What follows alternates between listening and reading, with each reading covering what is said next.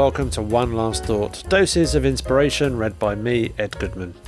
Today's reading comes from Happy Sexy Millionaire, Unexpected Truths About Fulfillment, Love and Success, read by the newest dragon to Dragon's Den, Stephen Bartlett. My favourite, second favourite dragon, Deborah Meaden, will always be my number one. This chapter is a very short reading, or this reading is a very short reading, which comes from the chapter Happiness is Now or Never.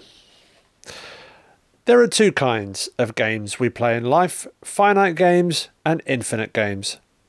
A finite game is played for the purpose of winning, and therefore ending the game, like football, bingo or poker. These games are played within short time frames, and they have winners and losers. An infinite game is the opposite.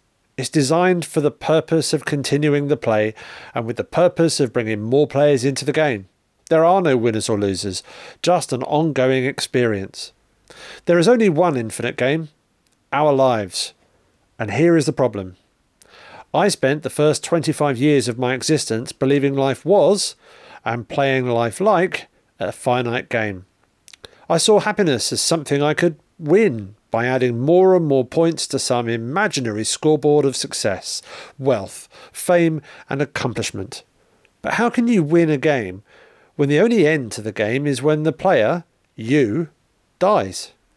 Happiness, fulfillment, is an infinite game. You cannot win at being happy. You can only be it, and be it until the player is no longer in the game.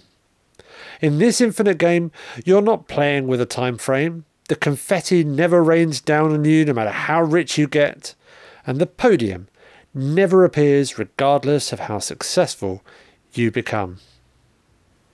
Thanks for listening. Be happy, and bye for now.